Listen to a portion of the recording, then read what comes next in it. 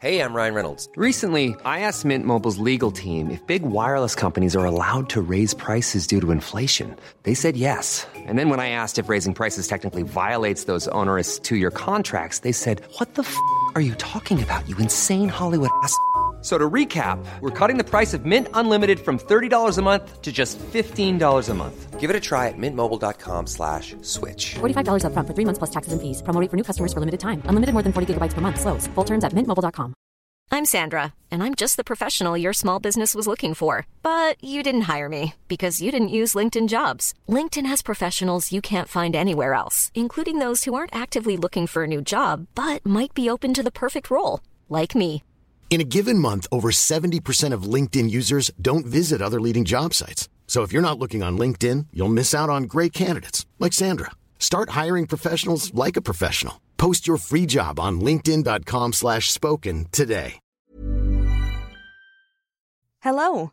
Welcome to another episode of Ancient Office Hours by the Ozymandias Project. Trireme Transit is now boarding for all new and returning passengers. Now departing, present ponderings. Next stop is Ancient Office Hours at a library lost in the sands of time. Hey everyone, and welcome to episode 85 of Ancient Office Hours. This week, I spoke with Dr. Martin Worthington, a professor of Assyriology at Trinity College, Dublin. Most of his research is on Mesopotamian philology, literature, or the relations between the two.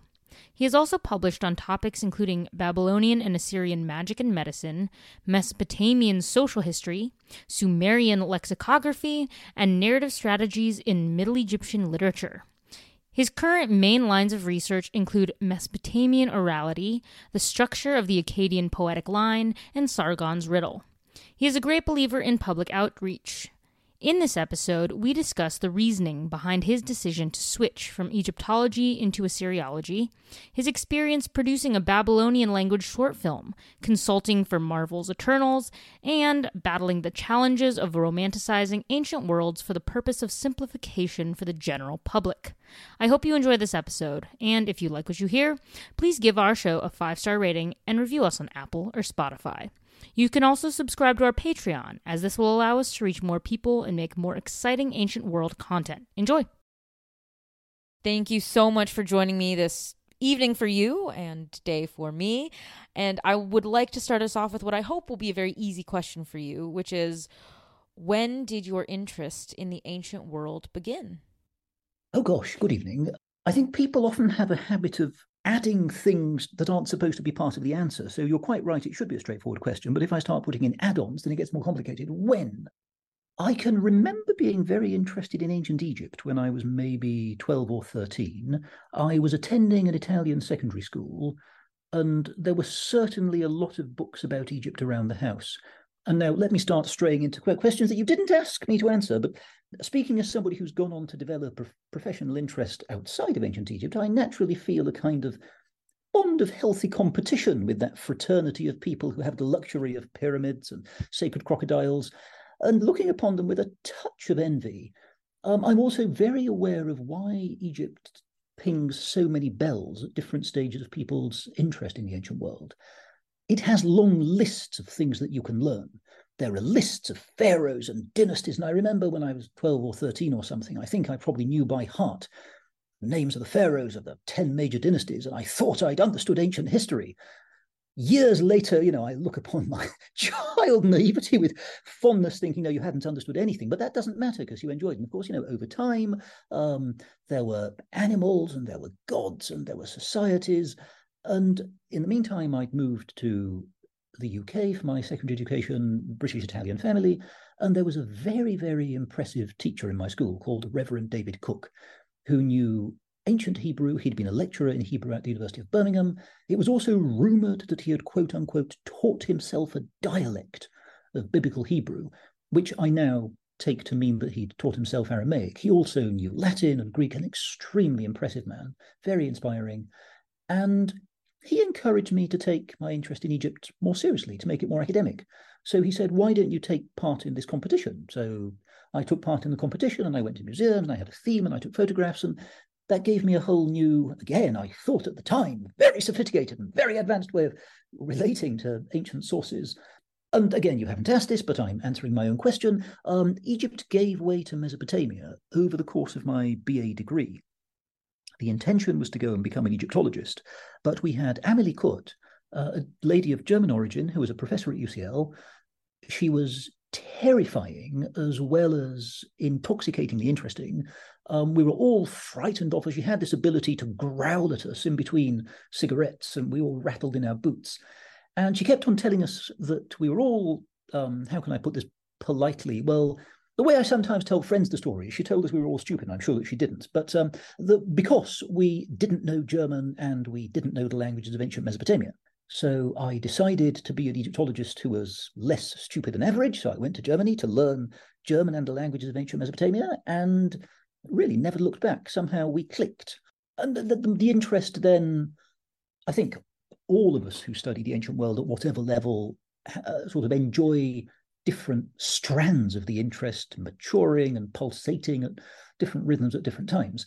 But let us say that if I started off with an interest in the culture and the religion and the visual dimension, then over time I gravitated more towards the language end of things. Very, very close reading of sources and particular words and trying to work out what they mean and how and why.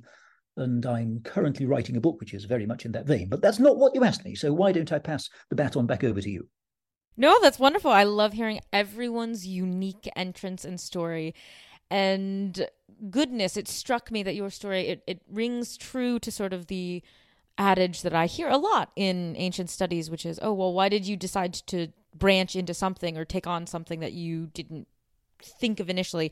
And the answer usually is, oh, out of spite, or just out of, I didn't want to feel stupid. I wanted to add something more dynamic. And so I love that you definitely had this goal of studying Egypt. I commend you. I absolutely, that rings true to my own sort of path with ancient studies.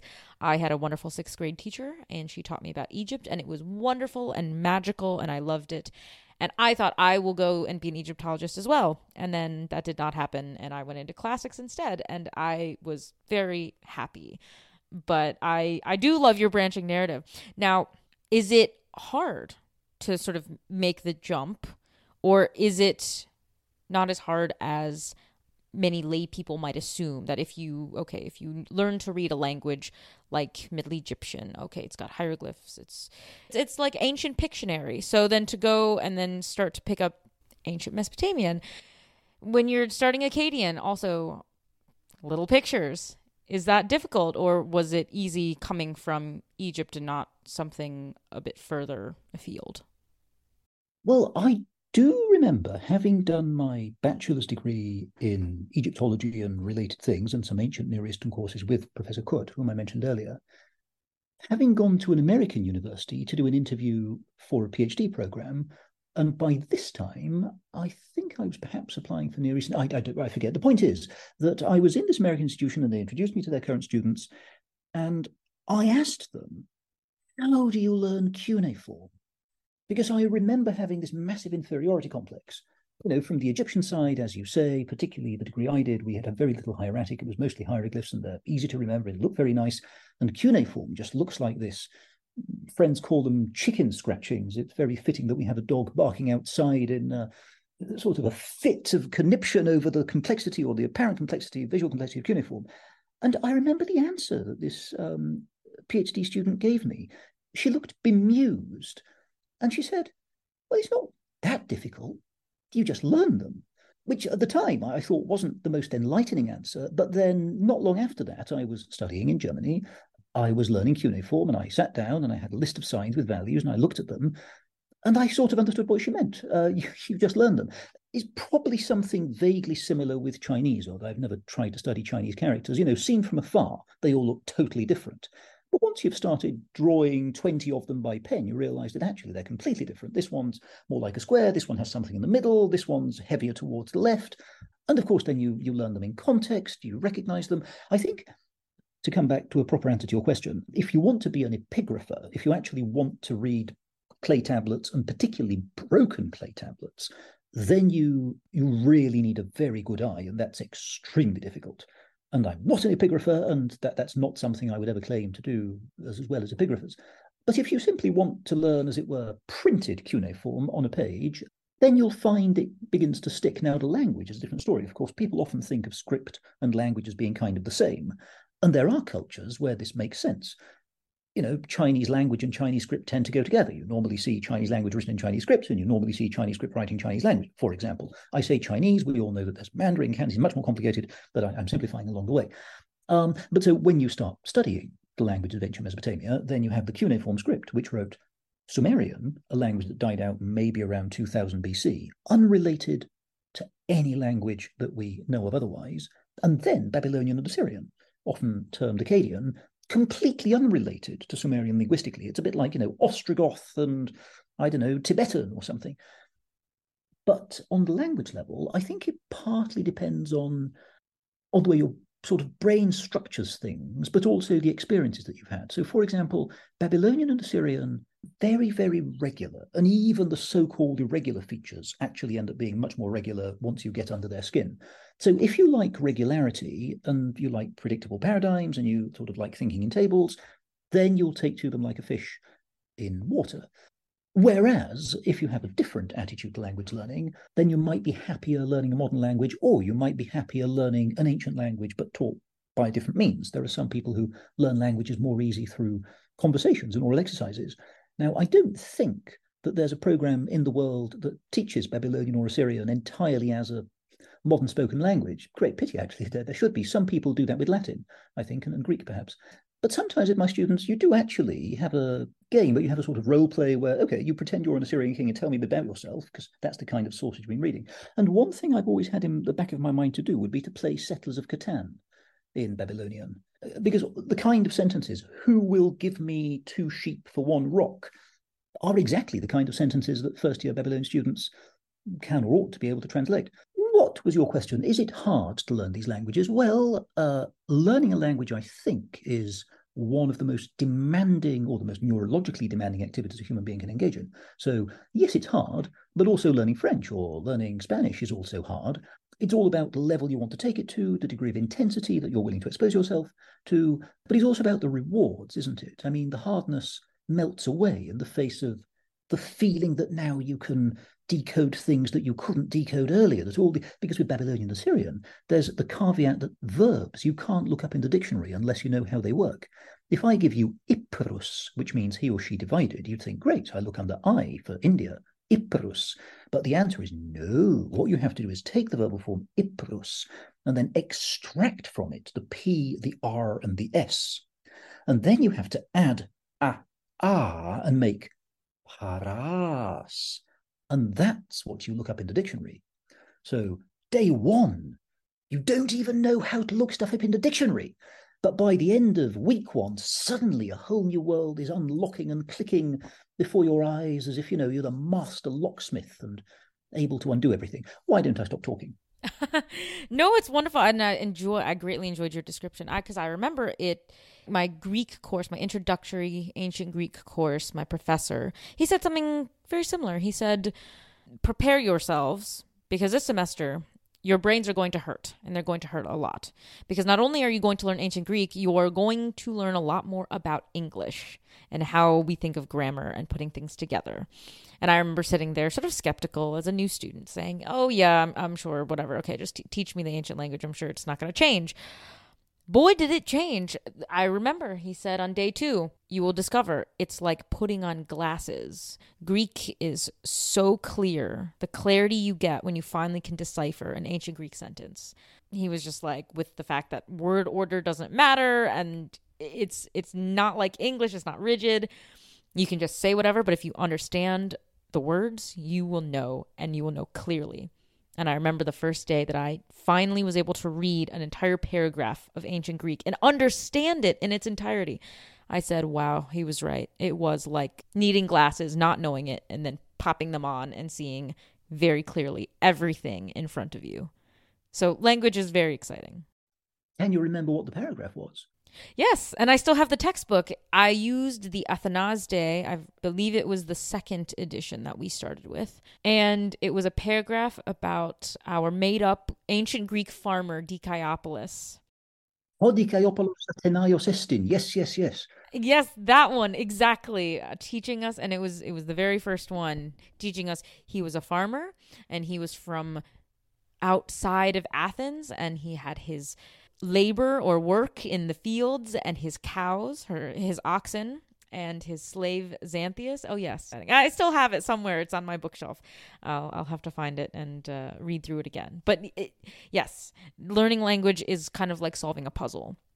And it's one thing that I love. Now, we've talked a great deal, and I want to get into more, but I want to kind of rewind us a little bit and say Egypt is very, very, very seductive and powerful and wonderful, and I somehow managed to finagle it where most of my friends are Egyptologists, and I am not, which is hilarious.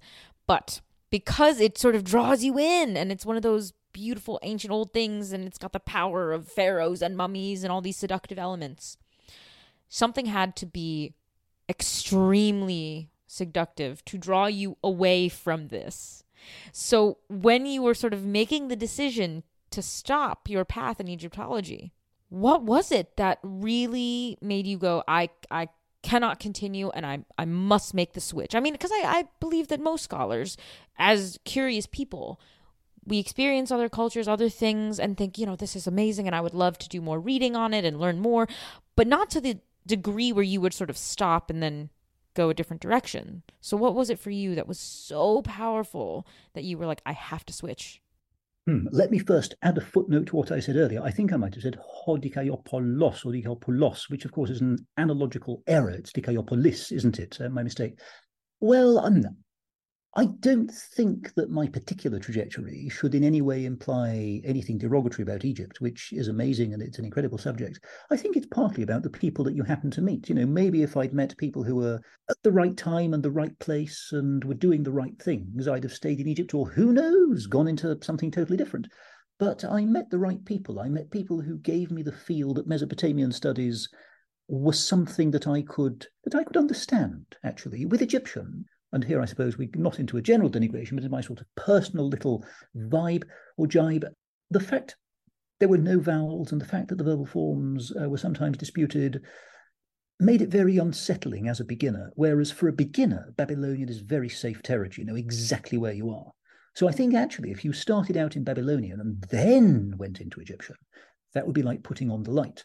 But as a beginner, I think Babylonian is a safer seat. If you're interested in the details, if you're not interested in details, then Egyptian is much better because a lot of the things are less visible.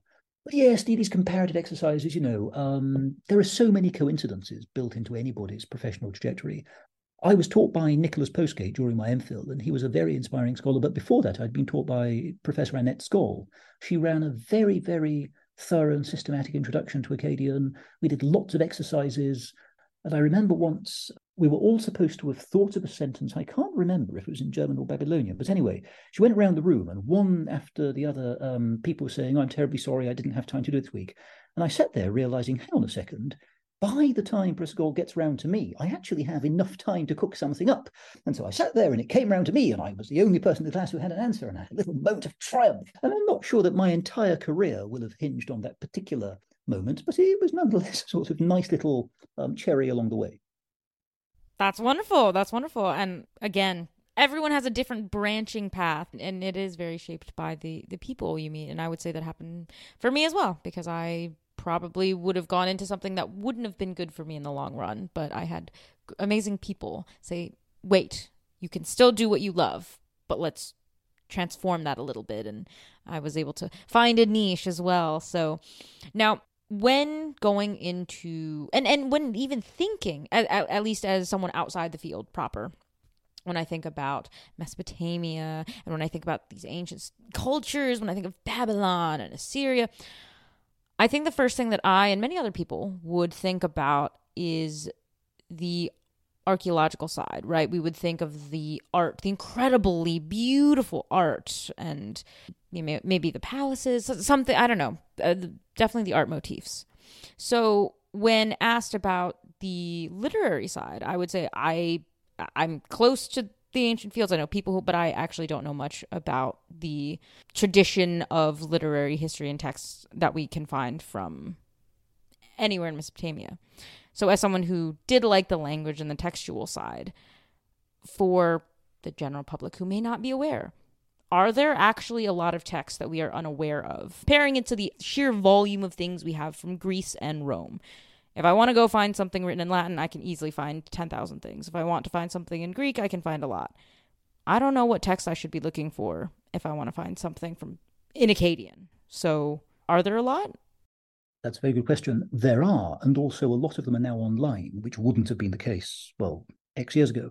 Let's see. First of all, for Sumerian, there's a project called the Electronic Text Corpus of Sumerian Literature, which is not the most wieldy title, and actually the interface also isn't terribly wieldy. But what they've done is they've gone and translated into English pretty much all of Sumerian literature, which has all these stories that some of them you raise your eyebrows and my goodness, that wouldn't have been published in the 19th century, you think. There are gods, there are tricks, they get drunk, there are powers that get stolen. There's the goddess Inanna or Inanna, who takes a trip to the underworld and has to be rescued to come out of it because procreation has stopped on Earth. Now, there's always, of course, a social context behind both the production and the transmission of literature.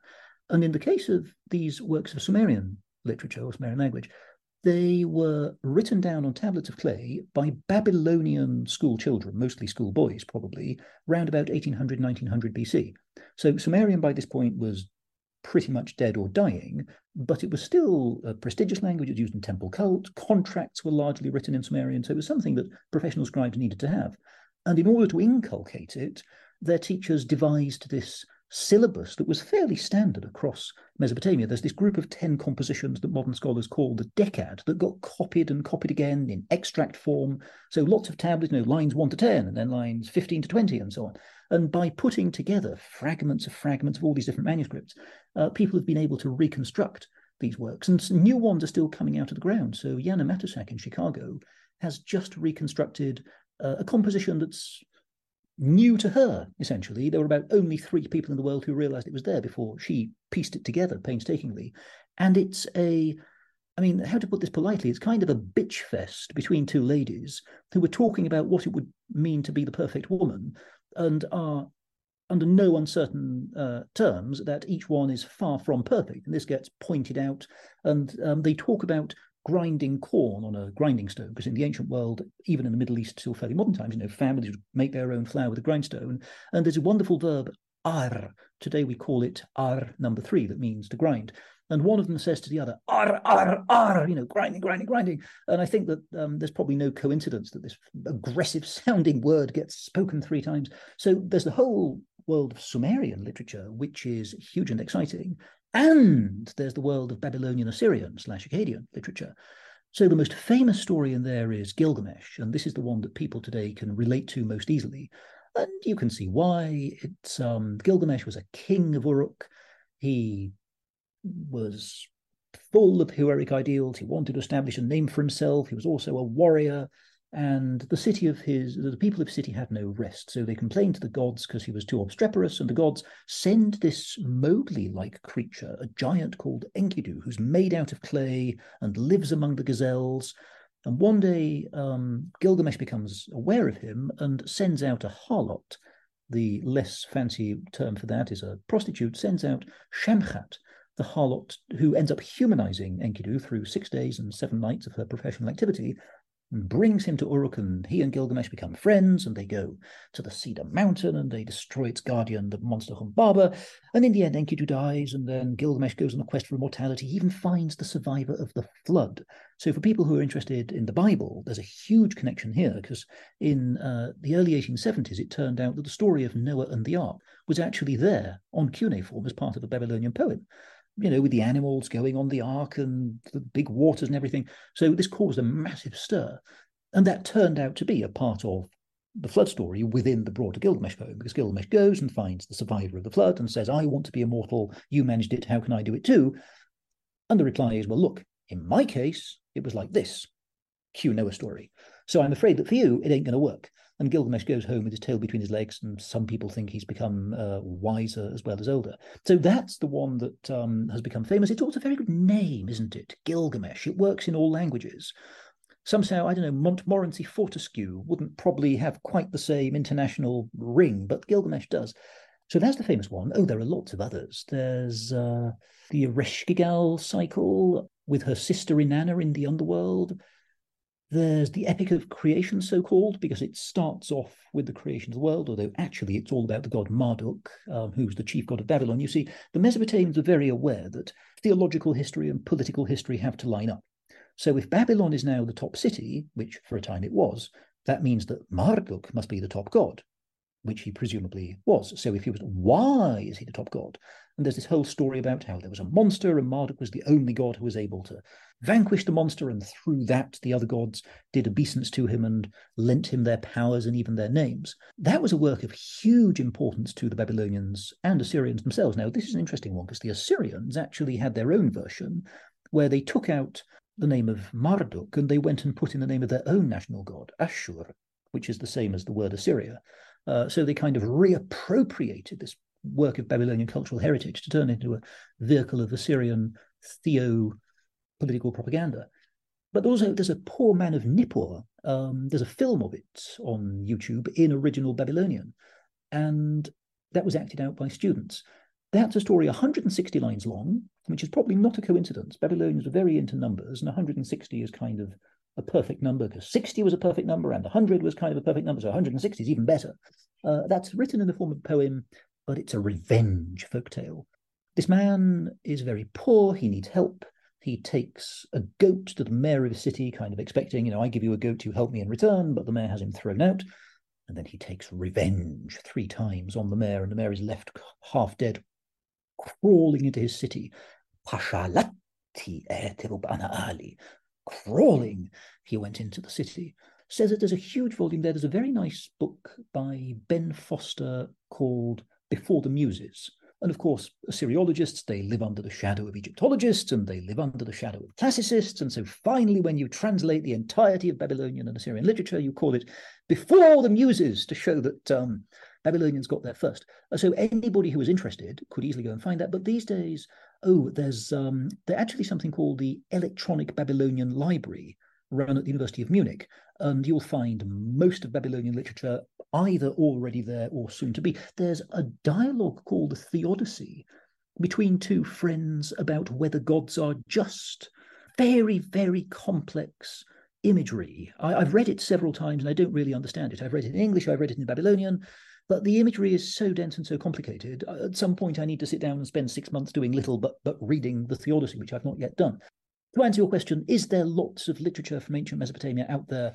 As much as you like. Now, there are caveats, which is to say that if you simply read it unprepared, expecting what you might get from, I won't even say Homer, I'll say a modern simplification of Homer, then you might at first be disappointed. But once you get into the spirit of it, once you start to know the characters, and of course, reading it in the original language adds a great deal. They don't really have meter as such in their poetry, but they have something called verse structure, where verses are constructed symmetrically or non-symmetrically, and they go along and they sometimes have words. You remember when we went back to the start of our conversation with that iprus, and you had to extract the P, the R, and the S? That's what we call the root, the 3 letters that give the meaning. Hebrew has this, Arabic has it, and Babylonian and Syrian do, because they're part of the same language family.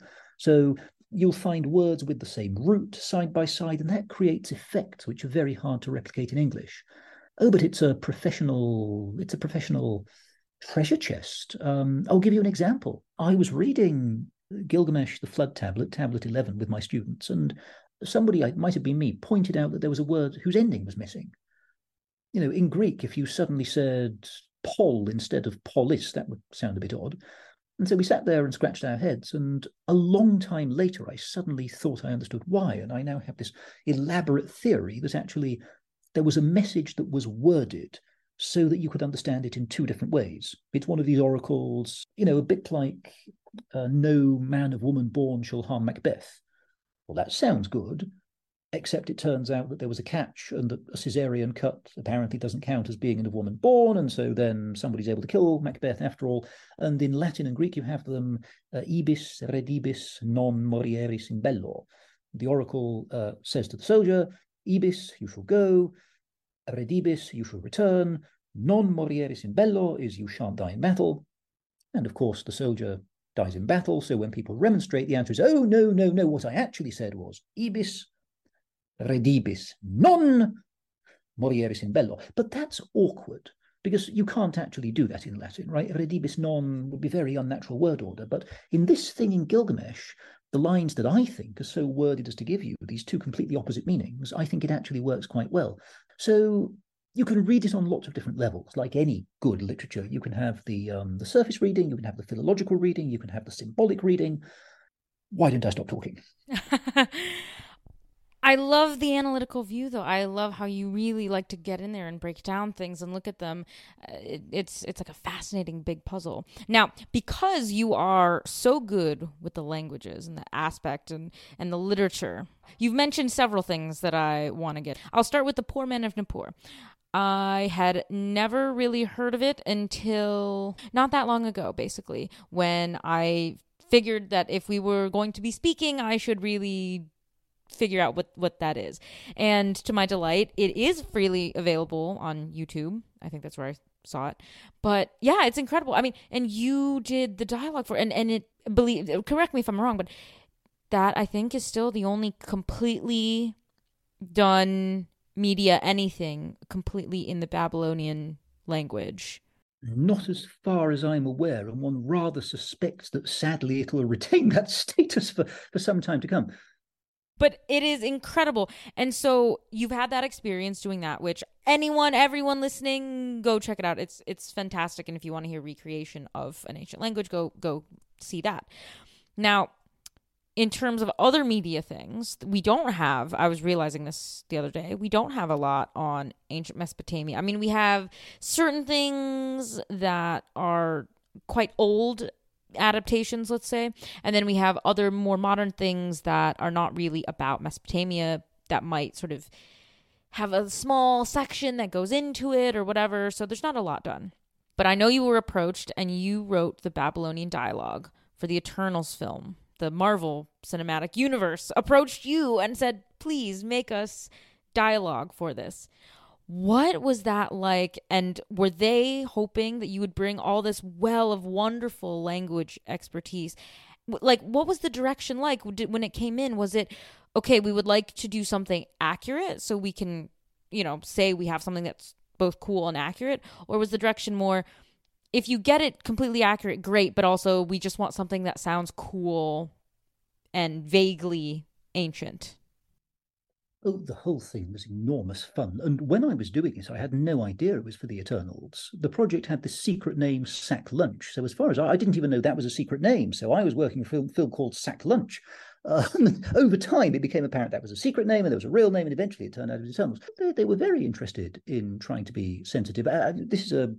It's a film which has, as I understand it, I'm not a film buff, but it's been a milestone in many respects. There's gay characters on it. There are lots of very strong female roles. I think it's very much a film that wanted to be broad and inclusive. And so, when it comes to an ancient language, then you try and do it properly and you try and be inclusive. So they would send me the dialogue in English a bit at a time. I never saw the script for the whole film. I would only see the scene I was working on. And I sometimes didn't even know the name of the character. They didn't want to give very much away, presumably afraid that I'd go and tell all my friends or something. But then I'd, do my best to translate. And sometimes I'd say, well, look, this one's tricky, but you could try A, B, or C, and here they all are, and you take your pick. And I sent in recordings of the lines. And over time, as I got into this, because, I didn't have experience of doing quite the same, I started sort of trying to deliver the same lines at different speeds and with different pieces of intonation. Because I think if I were an actor and I suddenly had to deliver lines in, I don't know, Tibetan, if I simply had somebody saying the sentence in Tibetan once, I wouldn't feel I could really get my mouth around it. But if somebody said the sentence in Tibetan 5 times, slow, fast, angry, shouting, whispering, then you'd start to see how the sentence actually works on the level of being a sentence. So with what degree of success, you'd have to ask the people who ended up speaking the lines, I don't know. But I tried to do that. Very, very interesting, because, expressions like thank you. I mean, famously, Babylonian doesn't have thank you. So what do you do there? And then there was something about somebody feeling the air vibrate or something at one point. I'm not sure if it made it into the final cut, but vibrate isn't exactly, it's quite a sort of, it's either going to be a musical instrument term, but they don't talk much about musical instruments in Babylonian. It can be a technological term, but they didn't have that kind of technology. And one of the things that these translations really did for me was made me very aware of the filters through which we're allowed to view this language, which has not been spoken for a long time. It's not as if, we simply sat in a marketplace and listened to 1,000 hours of conversations. Because if you did that today, you'd get the professor of classics talking to the professor of German about how wonderful Faust is. And you'd get somebody saying, why did you steal my wallet? You get a real cross-section of how the language is used. But ancient Mesopotamia is different in this respect. Now, if I say that nobody in ancient Mesopotamia ever wrote anything, ever, the statement is very easily falsifiable by the million-odd cuneiform tablets which are sitting in museums all over the world. But it's a falsehood which almost amounts to a truth, in the sense that in any given Mesopotamian life, it wasn't very present in people's lives. Even people who were literate didn't spend all their day reading and writing, as far as we can tell. They'd write a tablet every few days, and for the rest of the time, they just got on talking to people and doing stuff. So the writing isn't a straightforward reflection of the language. It's quite constrained and type-bound. So a lot of economic documents all follow the same pattern. The royal inscriptions, the king saying how great they are all full of set phrases that are how you talk in a royal inscription. We've got lots and lots of praise. We really know how to do praise in Babylonia because of all the hymns and the epics and the poems and the prayers. You are the star, you are the grace of the gods, Yes, Rabbi Tililiati, you are the greatest one of God. But we don't have much sense of real-life conversation. And one of the things that Eternals wanted was real-life conversation. So within the limits of, time, scope, resources, abilities, and sanity, I had to try and sort of go and, I won't say read between the lines, but scratch around in our written sources to find a little nugget which gave the kind of feel that I wanted. And if ever we find someone who speaks fluent Babylonian, then we'll be able to ask them whether they think that it works. But the whole thing was an enormous amount of fun. It just sounds like it would be such a fun project. And it's very funny because unlike a lot of other films or even TV shows where they have historical consultants, yeah, this is like a huge one where it would have the code name and the utmost secrecy. So that sounds like it was kind of a fun constraint to also play around with. So I can only imagine the shock when found out, oh, this is Eternals. This is for Marvel. This is like a major project. Was this your first truly like big media project, or had you done some other consulting work? Hilariously, I'd done Godzilla. So before Eternals, you could get these emails out of the blue, dear Mr. Worthington, would you mind doing X? And I'm like, yeah, sure, whatever. And then it turns out that X was actually X and Y and Z. So I got an email from the musician who was doing the soundtrack for a film. And he said, I can't tell you what the film is, but it's about an ancient creature waking up. Okay. And we want this translating into an ancient language. And I said, well, would Babylonian do? And he said, yes, it'll do fine. So again, that went, I think it's called in English, Goodbye Old Friend. And it went on to be the song sung in Babylonian that was used throughout the Godzilla soundtrack. And I had no idea I was doing Godzilla at the time. And that was interesting because it's a long time ago. I can't give you the example specifically, but I remember there was something where I realized that sounds a bit odd in English. Well, if you translate that literally, that sounds a bit odd. But as it happens, there's a Babylonian phrase which is kind of similar and I think would be really good. Can I use that? And I'm like, yeah, absolutely, go for it. So it's also nice to have this back and forth because I'm sure that, in the same way that I wouldn't know where to begin producing a Hollywood film, what I do is probably a bit of a mystery to the people who know how to make Hollywood films. And so to have a little bit of communication backwards and forwards so that they realize that this isn't just a slavish automation, but there's judgment and, context and things like that, and that you're doing your best to take these into account and deliver what they want in the right sort of way. It was education for me, and it might even, who knows, have been a 0.1% education for them. Continuing in that vein, we talk a lot about reception studies being more than just someone makes a film. We also talk about it more than just being academics talk about it in a non-academic setting. We talk about sort of marrying the different platforms and mediums. Now, we kind of live in the last, I don't know, 5-10 years have been a renaissance in classical material. I mean, there's so many things about Greece and Rome, maybe Egypt. But even then, it's problematic because Egypt is always in ruin. It's never at its height. It's quite strange. It's usually biblical in nature. Maybe if you're lucky, it wouldn't be. But really, there isn't a lot for, as we've said, ancient Mesopotamia. So if we were to see improvement and also create the creation through that of more consulting jobs for academics who I'm sure would love to get their material out so people can receive these studies in a more bitty, manageable way. Like, what would you like to see done? Like, I'm sure there are so many great, and for argument's sake, let's leave out Gilgamesh because that is kind of the more relatable sort of famous one. So without Gilgamesh, though, is there a king, a certain time period, something from either ancient Babylon or Assyria, Sumer, something that you would love to see done? And it doesn't have to be a film. It could be a TV show. It could be a play. It could be something just adapted that would make it easier to help us learn more in a fun, engaging manner.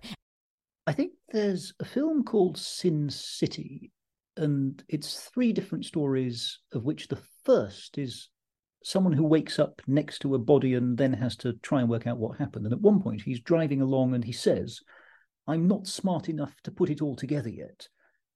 And I kind of have that feeling with your question. It's funny, isn't it? These ancient civilizations, we first hear about them when we're small, and often they sort of stay at that level. You have this impression that they're the kind of thing, almost like in the sense of, the Tolkienian dwarfs, like a dwarf's paradise put there for kids to be interested in. Whereas in reality, it's just stuff that happened. Humans on the planet doing their business, buying, selling, helping, killing, plundering. And God knows that we have examples of those under our eyes today. So what I'm trying to say is that if you de-romanticize these ancient civilizations, then it becomes much harder to know what to do with them. Whereas if you allow yourself to indulge in romantic vision, then it's clear what you're supposed to do. You're supposed to have temples and priestesses and all of that. What would I like to see done? I think I can give you at least 2 different answers. One is going back to that poem I said I don't understand. Well, for a start, it's broken. So first of all, I'd like editors to actually put it back together and find all the bits of clay, and that'll be a big job. But when it's done, I would really like to see 2 clever actors who know Babylonian. Now, this might be quite a big request, but I would like to see 2 clever actors who know Babylonian acting out the 2 parts and saying the lines to each other, where they make choices about intonation and what belongs with what and what's answering what.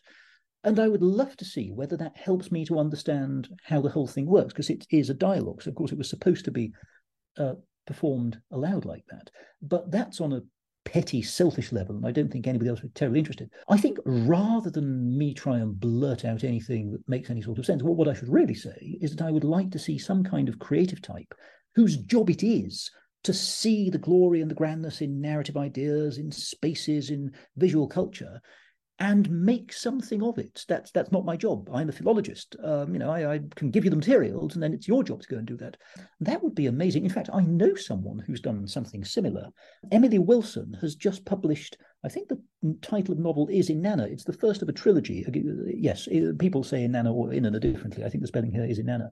And I had the good fortune to read that before publication. A remarkable work, set in the mythological world of ancient Mesopotamia. So it makes no pretense of trying to talk about normal people, which is what Mesopotamian sources often don't talk about. It fully buys into the fact it's all about gods, and humans just get moved around like pawns on a chessboard. And with that premise, it does an incredibly good job of weaving a story that builds in different segments of Mesopotamian myths and gives you these gods as plausible characters that make sense to an audience today. I loved it when I read it. Obviously, I'm biased because it's about Mesopotamia, but I was very impressed. I've never seen anybody done anything with Mesopotamian materials in a modern narrative setting that I liked as much. So I said, send me volume 2 as soon as you can, because I want to read that. But I think you're right. I think that in terms of its modern reception, you could argue that Mesopotamia hasn't really found its muse. And so what's something that Eternals could do is, in the same way it's normalized other parts of the human experience, it's created a world where kids now grow up with the fact that Babylonian is something that appears on the big screen. It didn't used to be, and now it is. There's not lots of it, but it is there. And I think that probably normalization can be the fertile soil from which certain kinds of creative activity go on to prosper. I'm sure that creatives can work without normalization, but I'm sure that normalization helps. So that's not a very good answer. Basically, it's let somebody else get on with it and I'll enjoy the results. I mean, that works too, because I would love to see wonderful things done, and I hope that someone will continue to do. I mean, and that's the thing, as you were mentioning, it has such a beautiful visual culture that I would love to see someone do something extravagant. And the thing is, Eternals was like the tip of the iceberg, because the elaborate sequences in Babylon, the gate was lush and gorgeous and blue and looks exactly like everything in the museums, and it's accurate and it's wonderful. Now, the trouble, right, with all the Greek and Roman adaptations, and especially the Egyptian ones, is the never-ending argument that, oh, well, we have it, but I don't want to watch it because it's very inaccurate. It's not good. And I don't want to deal with that. But at the same time, I know there's the argument to be made for, Egyptomania. There's a lot that's bad. There's not a lot that's good. But it's still important because it gets people interested. So because we still sort of Mesopotamian things are just sort of unexplored in the media and adaptation realm, do you think it's more important to be accurate or to just get people interested? I think it's important to be clear about what you're doing. And I think in the case of Emily Wilson's novel, it's very clear that she's written a modern novel inspired by ancient Mesopotamia. It's very difficult judgment to make, right? And again, I'm a philologist. What do I know about how modern cultural reception engagement works? So important to know what you're doing, important to try and be sensitive. Like if your heart's in the right place, rather than poke fun at civilizations or go for cheap tricks. I don't know, the Middle Ages always get quite a bad press. The Middle Ages are all about torture chambers and massive armies and cruel kings and God help us with Game of Thrones. Game of Thrones, which I haven't watched except for the 3 minutes I once saw on an aeroplane and switched off as soon as the body started piling up. But going by what people tell me of it, it's set in a kind of pseudo-medieval fantasy world, and it reinforces this idea that the Middle Ages were some kind of terrible place where only atrocities happened, which I suppose maybe they were on one level, but there was a heck of a lot of other stuff going on. There were optics treaties, there was the Arab Golden Age, people were translating Aristotle into Arabic, there was seafaring, there were medical discoveries. So I think medievalists can get quite impatient with the way that the Middle Ages, directly or by association get portrayed. I think Mesopotamia is probably still in so much need of public attention and love and money that, I don't know, I'm almost tempted to say that in the short term, anything goes, but in the longer term, one will hopefully have the luxury of trying to build a slightly more nuanced dialogue with this ancient people. I agree. It is it is sad that ancient Mesopotamia is sort of like the one child of the ancient fields that is sort of excluded from the pack. Do you think it's because, at least maybe, there's this perception that like the names are harder to pronounce, that, oh, I don't want to do anything with that because that just sounds too hard and I don't think I could do it, and it's easier to fudge it on bad Latin or bad Greek? But well, if we're talking, when you say do it, if we're talking about people taking a serious interest, I think probably people don't realize the intellectual paradise which research on ancient Mesopotamia is. Again, to take a side swipe at classicists, because we're all jealous of their wonderful literature and the amazing dictionaries they have and the resources and the complexity of the secondary literature and the theoretical nuance they've been able to build in because they've had centuries to do it in. Being jealous of all that, I won't say there's nothing left to do in classics, but a lot of the basics have been done and done really well. In Assyriology, people are still writing the first grammar of Neo-Babylonian or the first grammar of Neo-Assyrian, and there are grammatical rules still being born. There are words whose meaning isn't yet known. There are entire historical characters coming out of the ground, and we're gradually building up information about them. There are archives being reconstructed. Prosopographical research, which means trying to work out the stories of individual people. So you have 50 letters from roughly the same time, and they mention John 4 times. Is this the same John mentioned 4 times, or are there 4 different Johns? Well, let's try and work it out by association. As one John seems to be interested in wine, but the other John is interested in sheep. So did people at the time do wine and sheep, or does that mean they're 2 separate people? And then social history intersects with all sorts of other things. So this ability to to go and find out new stuff and to dance around the evidence and work up from the primary sources and go and chase the avenues that build up to finally, hopefully, your powerful conclusion is an intellectual feast. And if you like finding stuff out and how stuff gets put together, then Mesopotamia is a subject with few parallels, because the wealth of written sources is amazing, and so many haven't been translated or analysed. There's so much still to do. So are the names difficult? Well, it's interesting because a lot of the Egyptians were, of course, Hellenized. So Thoth is actually the Herodotus' version, the Greek version of the god whose name is conventionally rendered Jehuti, which is rather less easy on the tongue. So who knows, maybe if all the Babylonians had Greek versions of their names, which of course they did at one time, because at one time the Greeks were in Babylonia and there was lots of interchange, and there was one chap who had inscriptions in Babylonian and in Greek. But yes, I don't know. Is it the names?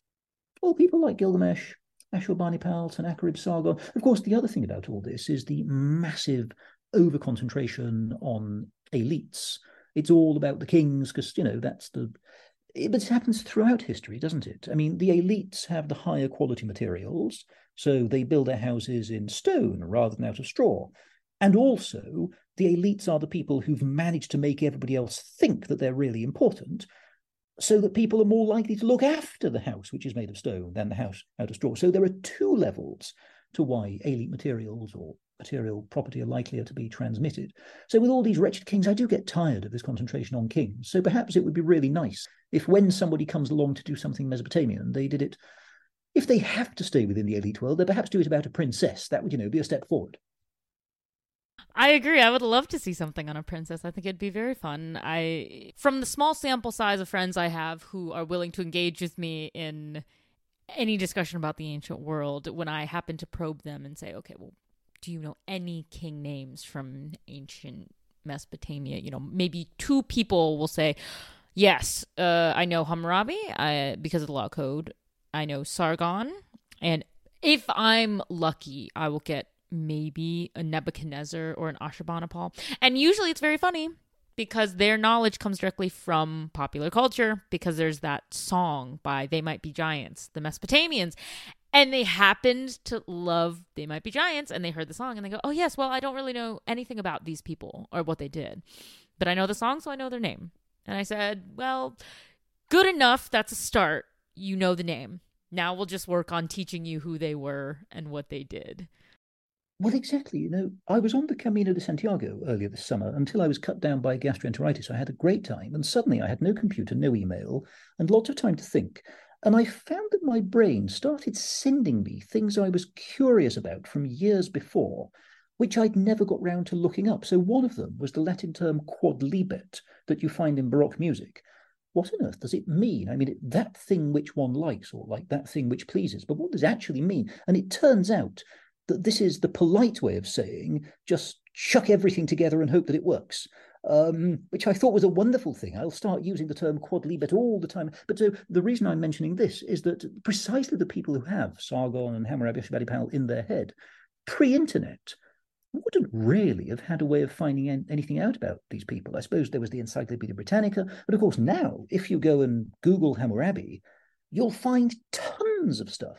Lots of it written in the early 1900s and now out of copyright and out of date, with nothing to tell you that it's old and in parts wrong, which is one of the dangerous things about researching Mesopotamia online, but also lots of current scholarship, which is very high quality, up to date and fascinating, although it will be in turn outdated in 60 years' time as new things are found.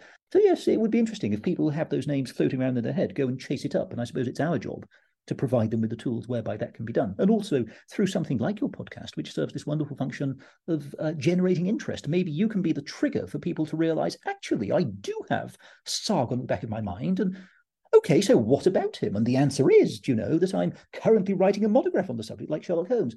There's King Sargon II of Assyria, who ruled in the late 700s, had this, in one of his inscriptions, he created a new capital city, and he says in this inscription that if you go and measure the perimeter of the city in cubits, which is a unit of measurement roughly the length of your forearm, the number of cubits that measures the city's perimeter also writes his name. And people have been wondering for maybe 150 years actually, quite how or why this works. And I think I have a solution. Let me tell you about that if and when it's all properly sorted out. Well, then I eagerly await that day. Now, I do need to move us along, but I cannot let you go. I cannot let you escape from this conversation or myself without asking.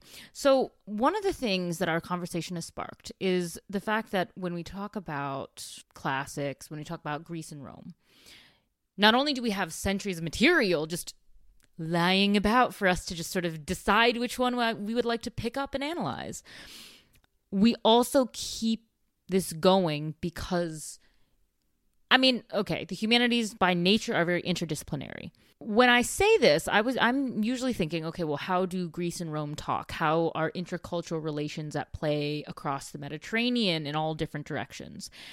But that's one type of interdisciplinary research, and that's one meaning of it. The other one that just popped into my head was that it goes so well with contemporary issues, which helps also sort of spark this interest and this curiosity. And what I mean by that is myself, I'm an example. When I chose not to continue on to do a classics postgrad degree, I said, well, my other great interest is in political science, and I would like to mesh Greece and political science together and do an advanced degree. So I don't have to leave Greece, but I just don't have to do all the years of things that I have to do to get a classics PhD. So I decided to do a master's, and I studied nationalism and cultural heritage in Turkey and Greece. And I said, this is wonderfully interdisciplinary between ancient and modern. Greece and Rome lend quite well to that because so many contemporary nations they say they're based off of the ideals of like the Roman Empire or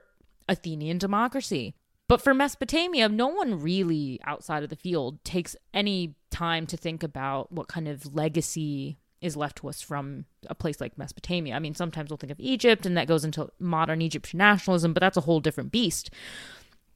But I don't really see as many obvious connections for interdisciplinary study between ancient and modern for Mesopotamia and now, at least in the US, let's say. So could that be one of the issues as well, where could it be something like we need to find more connections, and if we could get more scholars studying it through that type of interdisciplinary lens, would Mesopotamia get more love? Well, it's a good idea. I mean, this whole idea of a discipline is maybe sort of anthropological accident. It's often based around particular skill sets rather than around particular intellectual questions or phenomena. I suppose that learning the languages of ancient Mesopotamia to a level where you can use them professionally and philologically to tablets or edit them or correct them or whatever, it does take time to learn. So, of course, if you spend 10 years learning all that, then you feel like that's your discipline. But something that Mesopotamian studies, Egyptology and classics all have in common is that, as you implied, you kind of have all the subjects in one. Because through the lens of Greece and Rome, you can study whatever you like. You can study dance, you can study trade, you can study religious history, you can study propaganda. And that's as true of Mesopotamia as it is of Greece and Rome or Egypt.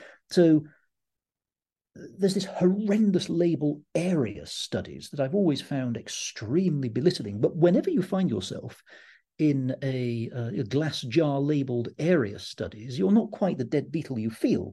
You're in fact the master, or master in principle, the mistress of a whole area in all its complexity that you can analyze from all the different questions. And if you know the languages and you have the historical skills, then you can pursue these and collaborate with social scientists.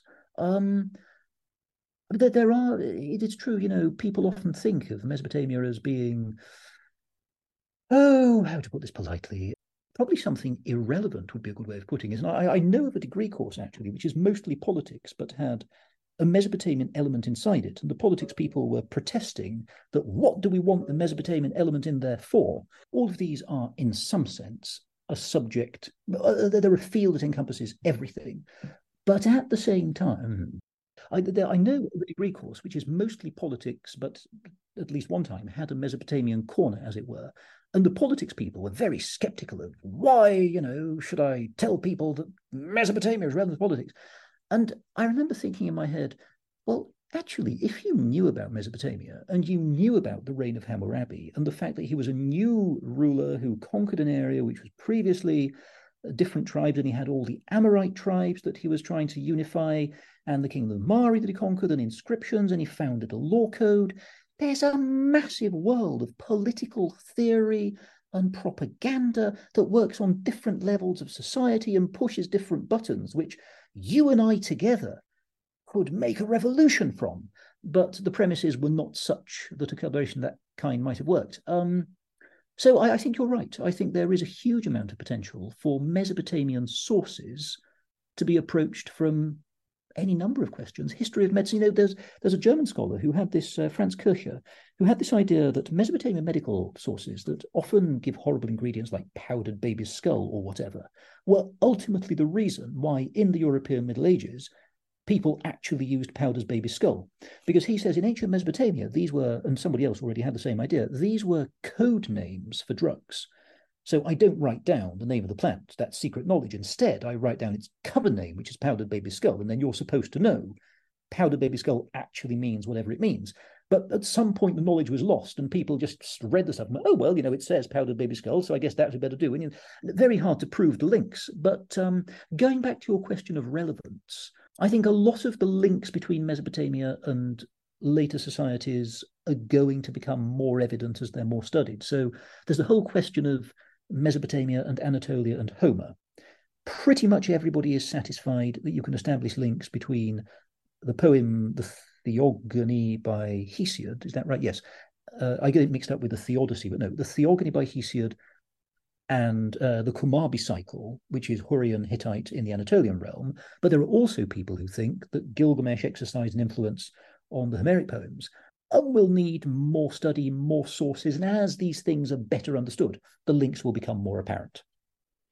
I hope so. I mean, yeah, that whole line of questioning really just sparked from, well, my own experience, because I just wrote my master's thesis on iconoclasm and basically its impact on cultural heritage policy in Turkey, in modern Turkey. And I did a case study on the Hagia Sophia.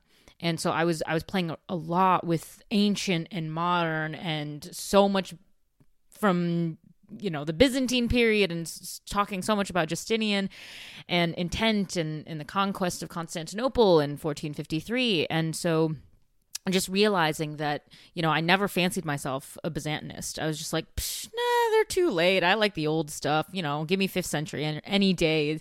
There's nothing really to be yet explored really in Byzantine studies. And then, how wrong I was when I finally was able to put it in context of look at the modern and look at what's happened and this conflict. And so, yeah, I often think, it'd be interesting if you had someone doing like World Heritage Studies.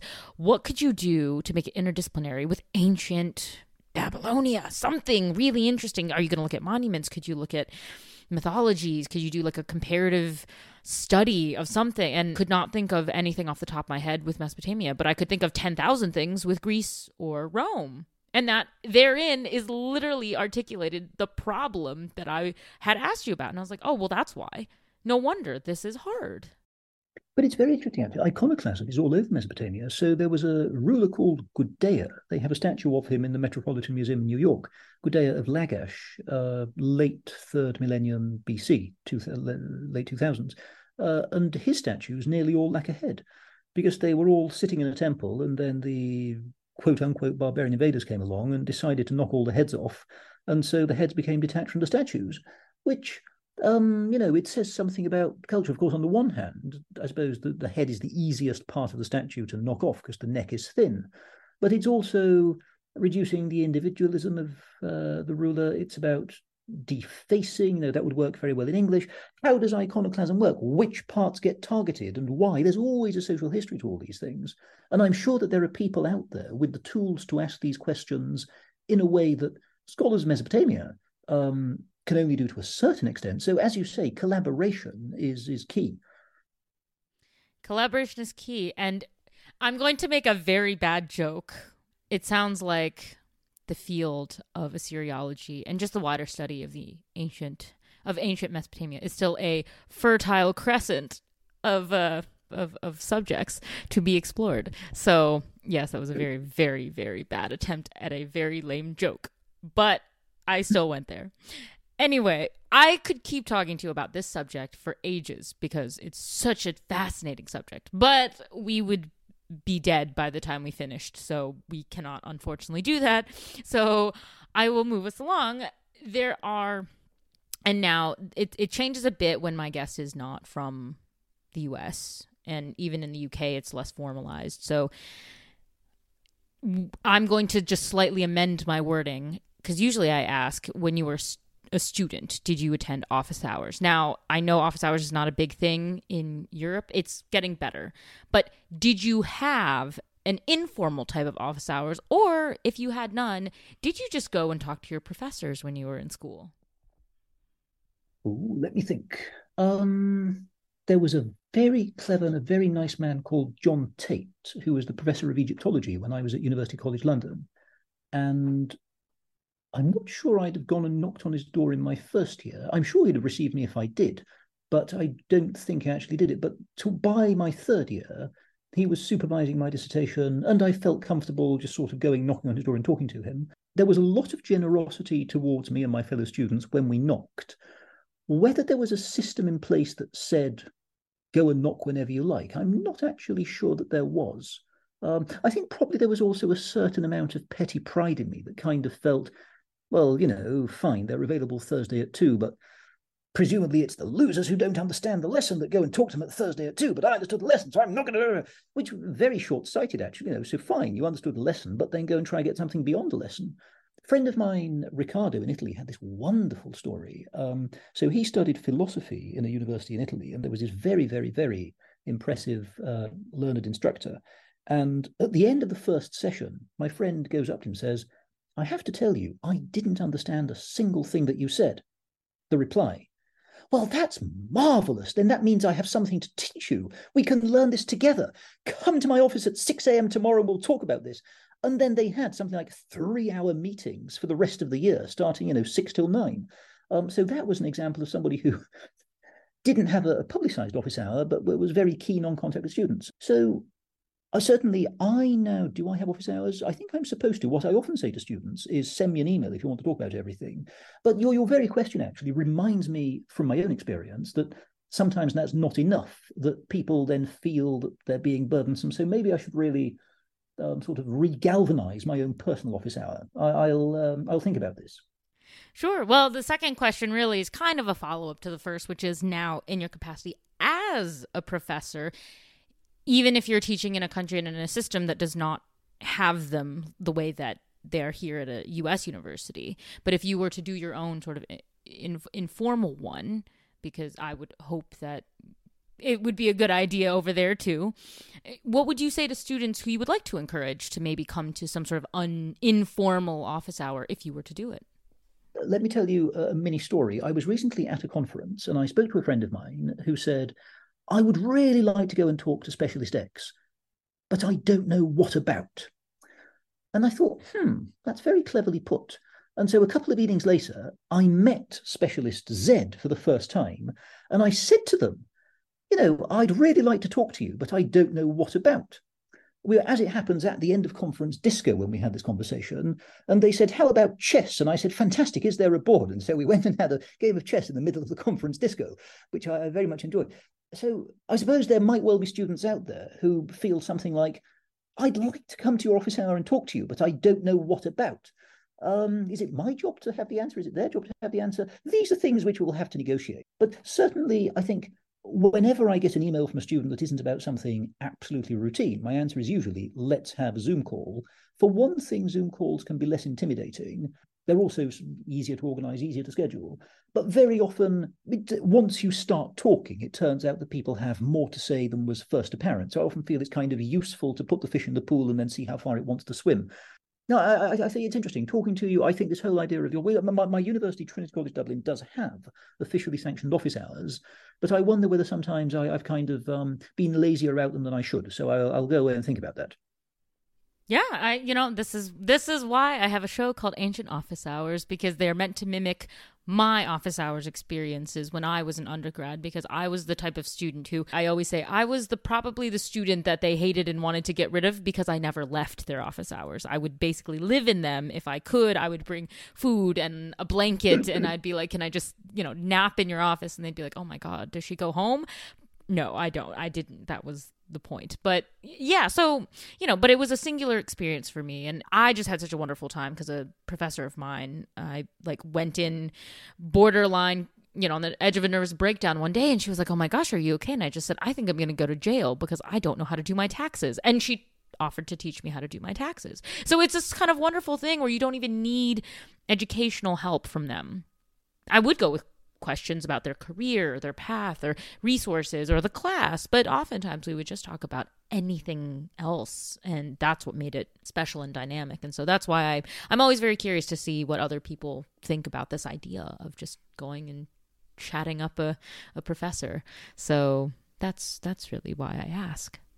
Interesting. In my university, we do have a system of what are called personal tutors. So if you needed a responsible adult to give you help with your taxes, I think the system would say go and talk to your tutor. But of course, you probably see your instructors more often than you see your tutor, and a bond of trust can probably be developed, in some cases, maybe more easily. So, well, I can barely do my own tax return, but if anybody ever wants help with their own, they're very welcome to ask, and I'll see what I can do. Excel spreadsheets. Yes. And anything that helps, yes, for sure. Well, anyway, at the end of each podcast episode, I ask if my guest will read Shelley's Ozymandias poem. And then after you've read the poem, this is meant to be just a nice, quick analysis. But basically, this poem has been cited as a quite influential, quite lovely poem that makes an impact on a lot of people. Both I've heard this from personal conversations and just looking up kind of on the internet, what do people think of Ozymandias? And for those who know it, they say it's famous and it's wonderful and it's deep. And so I'm curious to know, from your perspective as a scholar, do you agree with this assessment? And do you think that this poem does sort of what people think it does, which is teach us a lesson, offer us insight into something? Is it a reflection of, I don't know, our own ideas? When you're ready to pop the question, the last thing you want to do is second-guess the ring. At BlueNile.com, you can design a one-of-a-kind ring with the ease and convenience of shopping online. Choose your diamond and setting. When you find the one, you'll get it delivered right to your door. Go to BlueNile.com and use promo code LISTEN to get $50 off your purchase of $500 or more. That's code LISTEN at BlueNile.com for $50 off your purchase. BlueNile.com, code LISTEN. There's never been a faster or easier way to start your weight loss journey than with PlushCare. PlushCare accepts most insurance plans and gives you online access to board-certified physicians who can prescribe FDA-approved weight loss medications like Wegovy and Zepbound for those who qualify. Take charge of your health and speak with a board-certified physician about a weight loss plan that's right for you. Get started today at plushcare.com/weight loss. That's plushcare.com/weight loss. plushcare.com/weight loss. Many of us have those stubborn pounds that seem impossible to lose, no matter how good we eat or how hard we work out. My solution is PlushCare. PlushCare is a leading telehealth provider with doctors who are there for you day and night to partner with you in your weight loss journey. They can prescribe FDA-approved weight loss medications like Wegovy and Zepbound for those who qualify. Plus, they accept most insurance plans. To get started, visit plushcare.com/weight loss. That's plushcare.com/weight loss. Hello, this is Danny Pellegrino, host of the Everything Iconic podcast, and I'm here to tell you all about Splash Refresher, because hydration is mandatory, but boring is not. Now, I love my water, but if I don't spice it up, I'm not going to finish what I took out of the fridge. That's why I love my Splash Refresher, which is flavorful, delicious, bright, hydrating, and 0 calories. The wild berry flavor is my fave. No, wait, is the pineapple mango flavor my fave? You know what? All 5 craveable Splash Refresher flavors are my fave because they're so delicious. So get hydrated and enjoy it with Splash Refresher. Embark on a digital exposition unlike any other with hit points in history. Dive into the captivating realm of arcade gaming from the comfort of your screen. March 9th and 10th at our virtual Archeogaming conference. Join academics, professionals, and gamers of all levels on an interactive journey through live streams, workshops, and collaborative gaming events. Whether you're a seasoned adventurer or just starting out your quest, there's something for everyone. Your adventure awaits at Hit Points in History, March 9th and 10th. To buy tickets and find out more, head over to hitpointscon.com. From now until February 29th, use code LEAPYEAR to get a 29% off discount. Let's read it, shall we? I met a traveller from an antique land who said, "Two vast and trunkless legs of stone stand in the desert. Near them, on the sand, half sunk, a shattered visage lies, whose frown and wrinkled lip and sneer of cold command tell that its sculptor well those passions read which yet survive, stamped on these lifeless things, the hand that mocked them and the heart that fed. And on the pedestal these words appear: My name is Ozymandias, or Ozymandias, King of Kings. Look on my works, ye mighty, and despair. Nothing beside remains. Round the decay of that colossal wreck, boundless and bare, the lone and level sands stretch far away." What are my reactions? Well, first of all, I will give that it's a good poem. It would take me quite a lot of effort to write anything like this myself. Let's see. First, I met a traveller from an antique land, not clear what the gender of the traveller is. Could be a man, could be a woman. I obviously put on a deep male voice, but it doesn't say that. An antique land is interesting because to us today, the word antique means something else. So already it's kind of using an old-fashioned, well, it's using a word whose meaning is old-fashioned in an old-fashioned way to talk about old-fashioned things. So there's a kind of snake biting its tail effect going on. Who said? Two vast and trunkless legs of stone. That's very good. Trunkless, you wouldn't see that very often. Two vast and trunkless legs of stone stand in the desert. And I think that's quite clever because you have these legs and you've imagined them to yourself somehow. And when I read that just now, I was thinking of them stretched out on the ground. But then there's the surprise that they stand. So yes, they're trunkless, but they haven't been completely defeated by the passage of time. They're actually still standing up in the desert. And yes, of course, the desert, ha, ha, ha, the Middle East and the desert nights, it's very, very orientalizing. But, it's pushing the orientalizing button for all it's worth. Near them on the sand, so desert wasn't good enough, now we have to have the sand as well. Half sunk, a shattered visage lies. That's interesting. Again, this idea, it actually goes back to what you said about iconoclasm, right? This idea that the head is the most important part of the human face. So here, the legs are trunkless, but we don't hear that much more about them. But the visage is shattered because we're more interested. We have more detail about the visage than the rest of it. And the visage lying, because the visage is normally vertical, but lying is something you do horizontally. So that's telling us that something's gone wrong. Whose frown and wrinkled lip and sneer of cold command?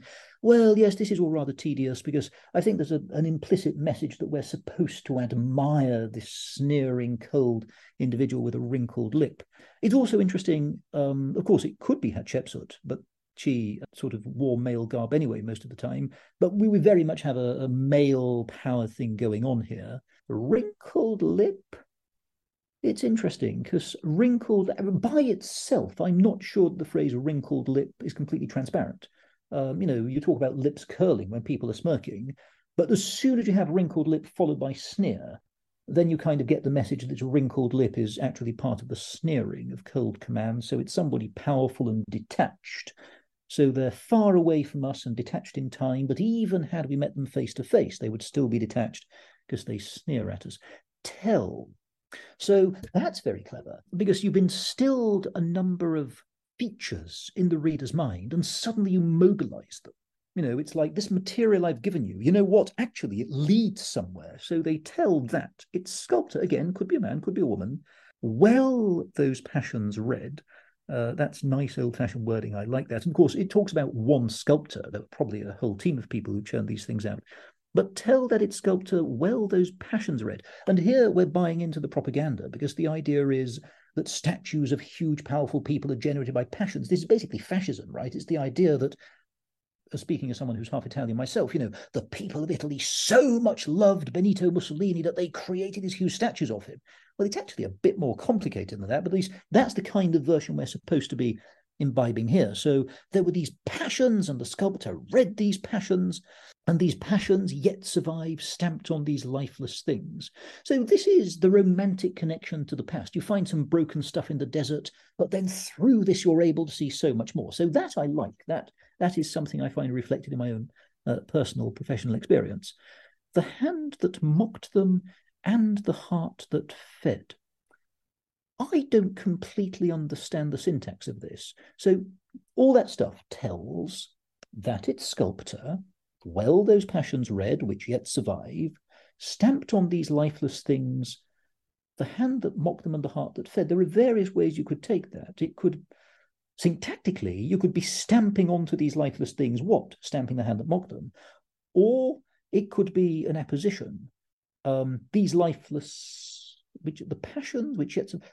I think it would take me a long time to disentangle what's going on with those lines, so I won't try and do that now. I will move swiftly on. But I like the heart that fed without a direct object.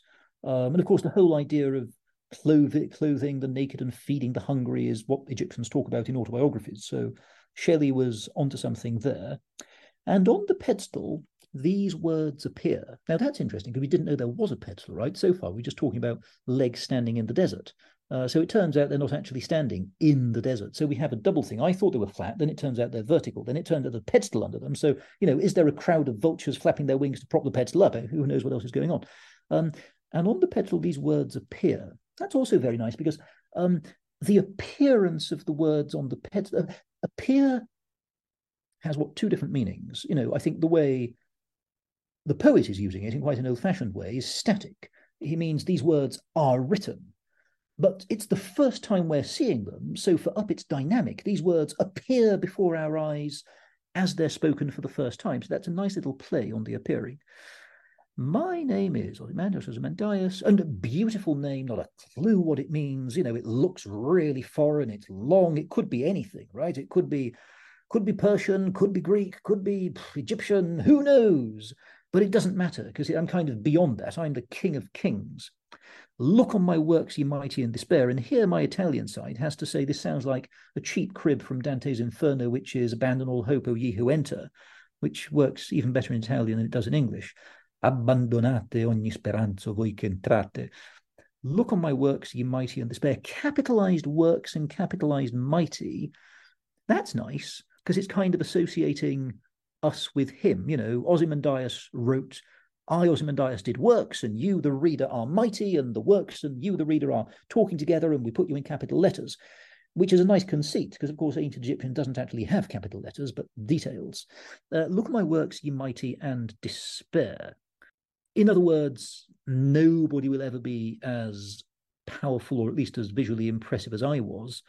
And to be fair, the Egyptians, nobody's yet built a pyramid quite Egyptian style. So again, he's onto something. And certainly the arrogance, I'm sure, was shared by many a pharaoh. I mean, despair seems a bit much, right? It implies that the only thing that we ever want to do is to look big and powerful. But I guess that's the kind of whole mode that we're buying into. Nothing beside remains. Now, what's really interesting here is that it's unclear where the quotation stops, because the quotation itself isn't in quotation marks, right? These words appear.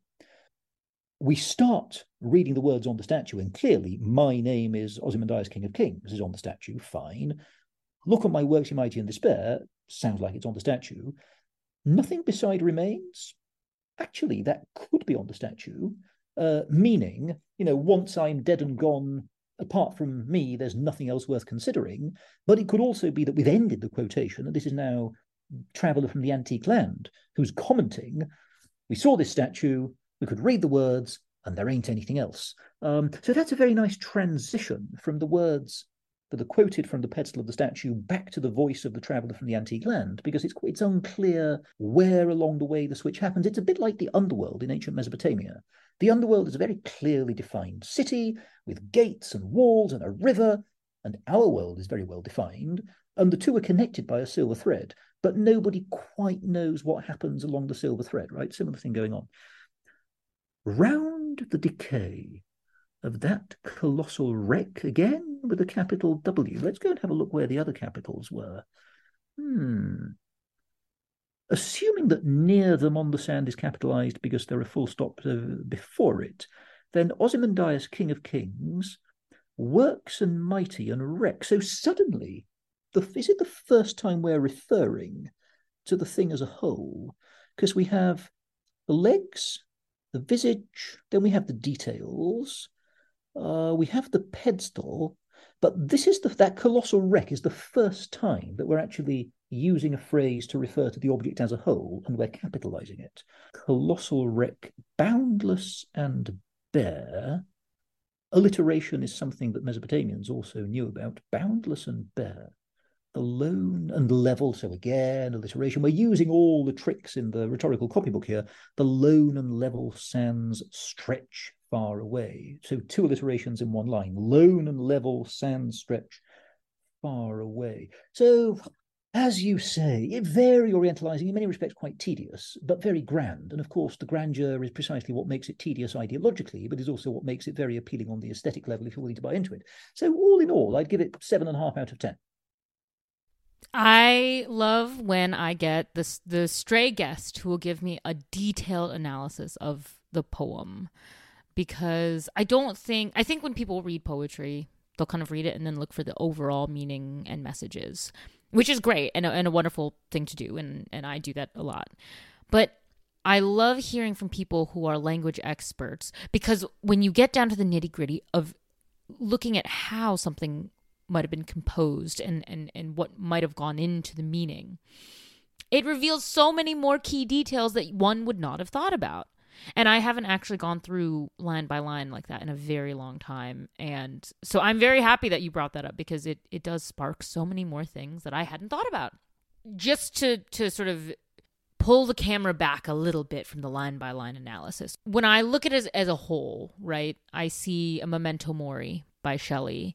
I see this man was very influenced by the politics of what was going on in his time. He wrote this in 1818, and we knew at that point that Ozymandias was the Greek name of the Egyptian pharaoh Ramesses, and Ozymandias is just the Hellenization of his throne name, Usur-Ma'at-Re, or Usur-Ma'at-Ra. So it makes sense when I have that in context, which I love. But also, he's talking about dynasty and lineage, monumentality, and all these themes of sort of lasting forever and greatness, legacy, all these things that you can kind of put as almost synonyms of each other. But they still stick in a very meaningful way. And it is in that vein that I kind of like to ask my final question for each guest, which is, if we're taking all these wonderful themes together and thinking about the poem this way, and that's what adds to its mystique. If we consider our contemporary society right now, do we have like a modern Ozymandias, something that we think is so great and amazing and will be around forever and yada, yada, yada. But will humans, let's be generous and say 500 years from now, look back and say, oh yes, we agree with them? Or no, they were just crazy. I mean, will humans 500 years look at something about today's society and say, oh gosh, they're going to look at that the way we look at this poem and just have questions and say, I don't know, that's not around. Interesting. There are at least two questions, aren't there? It goes in different directions. One is whether we're producing a cultural icon which will still be around, and the other is how people will react to us more in general. Will they find anything from us that's still there? I suppose, with artificial intelligence coming out of the box right now, in the same way that, people today often find it hard to imagine antiquity in color because everything before 1950 is black and white, people will probably find it hard to imagine a world in which artificial intelligence didn't exist. And I dread to think what's going to happen. I mean, the computer's going to write all the novel. I'm sorry, I'm not giving you a very structured answer. I'm sure that there are any number of cultural icons today, just like in ancient Egypt, because, of course, next door you had Ramesses II was a New Kingdom pharaoh, and in the New Kingdom, yes, Egypt kind of was the quote unquote most powerful top nation of the known world. But these things go in cycles, and there were other people who were saying that they were at least as powerful, even if they weren't believed. So, and Ramesses pretty much lost his battle of Kadesh, against the Hittites, but he went home and put up a load of descriptions saying that he won it. And we only know from the other side that actually he didn't really. It was more of a loss than a win. So I suppose once you start peeling back the narrative behind these smooth cultural icons, you discover that they have feet of clay. And I'm sure that we could all think of prominent individuals who like to say that they're powerful and successful, and they want to have a bunch of followers, and whose sort of persona doesn't withstand close scrutiny in quite the same way. Cultural icons, well, there are fashions. I'm sure of anything really. I was going to say, I'm sure that there are some songs which are produced these days which are so powerful that will resonate, but that's probably not true, actually. I mean, a lot of medieval sonnets, very high value cultural artifacts in their own time, but people today tend to read them and get bored. So maybe in 500 years people listen to the Beatles and say, what's that all about? It's just a bunch of people croaking, where's the gazupiter? So very hard to predict. I think your question is a very interesting exercise in thinking about ourselves. And of course, I suppose that's one of the things Shelley's poem wanted us to do. Whether it's a memento mori, I don't know. So that I can see that in the mix, but I find it a very ambivalent poem. Because at the end of the day, it's true, Ozymandias is long dead, but his message does still survive, and enough of the statue survives to show that he had bigger statues than anybody since. On that level, he's actually successful. But on the other level, despite how powerful and successful he was, then it's all broken away and nothing remains. So I think actually the poem leaves you in a bit of a quandary as to its overall indication in that sense. Oh, but my goodness, people looking back, I'd like to think it's more about communities than it is about individuals. The whole idea of the Superman is Nietzschean. It's a very reactionary way of thinking about the world. Everything, who's the best pianist, who's the best guitarist, who's the most powerful king. But even the people who are quote unquote the most powerful king or equivalent can only govern effectively because they have a massive class of people under them. And Ronald Syme, the Roman historian, once wrote that actually every government is governed by an oligarchy. Because, if you just had Ramesses II or the third or whoever sitting there saying, obey me, and nobody did, well, that would be the end of Ramesses II, right? It's only because there you have the generals and everybody else who say, yes, we'll buy into this and there's something in it for us. So I suppose that's another dimension, right? Do we want to have this convergent focus onto a cultural icon that we put on a pedestal, metaphorical or otherwise, or do we want to think in a broader way about how humans behave and interact? And that would be nice. Yes. Yeah, well, that's one of the reasons I love asking this question, and I do spend a lot of my time thinking about exactly the sort of the legacy that humans will leave and how we will be remembered as a culture, as people. I mean, it just because I remember having a conversation with a friend, and she and I were saying, goodness me, we have so many like huge statues of like Mickey Mouse, and if aliens were to come here after we've all died of climate change, and if they find a giant statue of Mickey Mouse, are they going to say, good Lord, these people were insane. They must have worshipped as their god a giant happy mouse who wears overalls and gloves. And I really don't want that to be the legacy of us as humans. A giant Mickey Mouse statue may be found broken and shattered in the wreckage of whatever we leave. So that's an interesting question to think about. And that's why I enjoy asking it and having other people tell me what they think. Because, yes, I'm tired of hearing myself just think about that myself. Today we very much get interested in the author of a work of literature. So we want to know about them. We have the celebrity cult and everything. In ancient Mesopotamia, as indeed in most pre-modern settings, actually works were anonymous and people weren't interested in the author. Now, I think in the case of Mesopotamian poetry, probably yes, there were individuals who had a particular skill with whatever feature of language or imagery sort of gives the literature to the literature. But the idea of anonymity is a nice way to think of it being generated by community. yes, I am quote unquote a Babylonian poet genius who writes Gilgamesh, but I can only do that because there's a ton of people around me who read and write Babylonian, who interact with me, who give me ideas, who give me the experiences. This all, is the analogy with taxes. The big companies don't want to pay taxes because they say, but why should we have to? Because we don't use the roads, we use drones instead. But you're part of the infrastructure. You're the people who man the drones come to work on the road in the morning. If the roads weren't there, put there by central government, then your company couldn't exist. And you can only exist because the central government is maintaining the nation. And that's why you have to pay taxes to maintain the nation. So in a similar idea, this whole idea of the individual artistic genius can only exist because they're embedded in a much wider network. But I don't know what it would mean in context to study these communities. I suppose you could study phenomena like ripples and currents. A lot of the history of art is like that, isn't it? The 1920s and the Bauhaus movement and the Cubists. Individuals, yes, but also networks of individuals. I suppose that's a start. But with the Mickey Mouse example is very interesting. In fact, it's very interesting here that Shelley has decided to include words from the pedestal, right? This idea that somehow information is incomplete unless there are words associated with it. It has to have a label to explain what it is. In a sense, if he hadn't had the label from the pedestal, it would all be implicit. Why would anybody bother creating this enormous statue unless it were to say something like, I'm the King of Kings and you're a nobody? But Shelley really wants to spell it out for us. The Mickey Mouse statue would probably come without a label. So that would be very interesting because that leaves more interpretive wriggle room for your future scientists or philologists to think through. But I think that the fabric of my thoughts is becoming threadbare. So the amount of sense I can give you per unit time is lessening. So no worries. I did lie. There's one more question I'm going to ask you, but it should be very easy. And that is, where can people find you if they would like to read more about your work or read your work or perhaps email you to ask if they can come take a class or study with you or anything? Oh, well, this is one very good thing about academics, which is that they're very easy to find. If you Google Martin Worthington, Trinity College, Dublin, there I am. I think it's the only profession which is like that. With a doctor or a lawyer or a gardener, whoever, I wouldn't expect to find all of them sitting online ready to receive emails, but academics, that's the way universities work. So I'd be delighted to hear.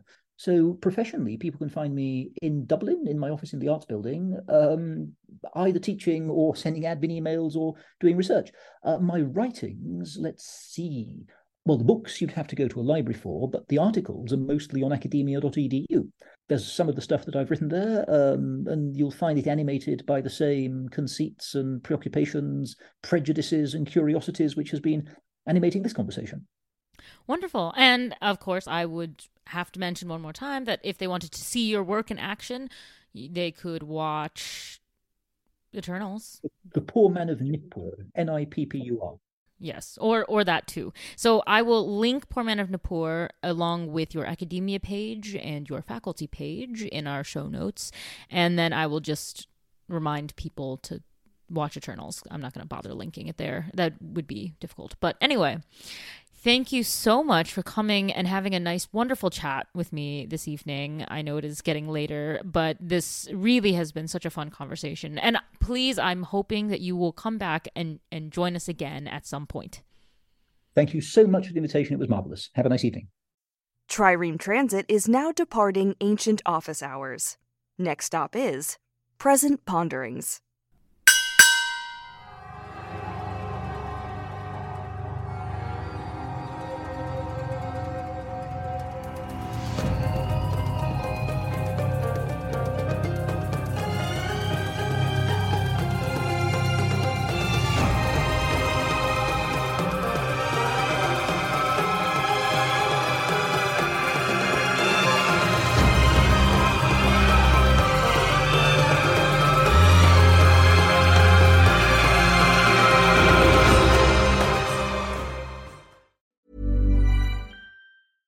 Hello, this is Danny Pellegrino, host of the Everything Iconic podcast, and I'm here to tell you all about Splash Refresher, because hydration is mandatory, but boring is not.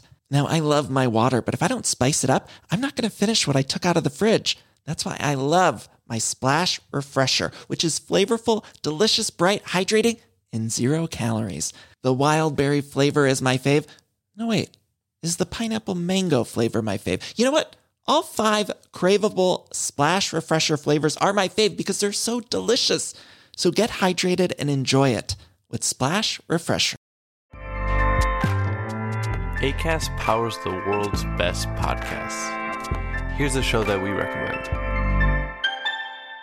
The Real Housewives is a guilty pleasure for most, but if you're looking to not feel guilty about that pleasure, tune in to Everything Iconic with me, Danny Pellegrino, where I break down all the messy moments and behind-the-scenes antics of Bravo's popular franchise. And on Everything Iconic, I also interview celebrity guests like Kelly Ripa, Keke Palmer, Drew Barrymore, Cameron Diaz, and more about their guilty pleasures, their past work, and so much more. So if you're pop culture obsessed and find yourself watching way too much reality TV like me, tune in to Everything Iconic with Danny Pellegrino, wherever you listen to podcasts. Acast helps creators launch, grow, and monetize their podcasts everywhere. Acast.com.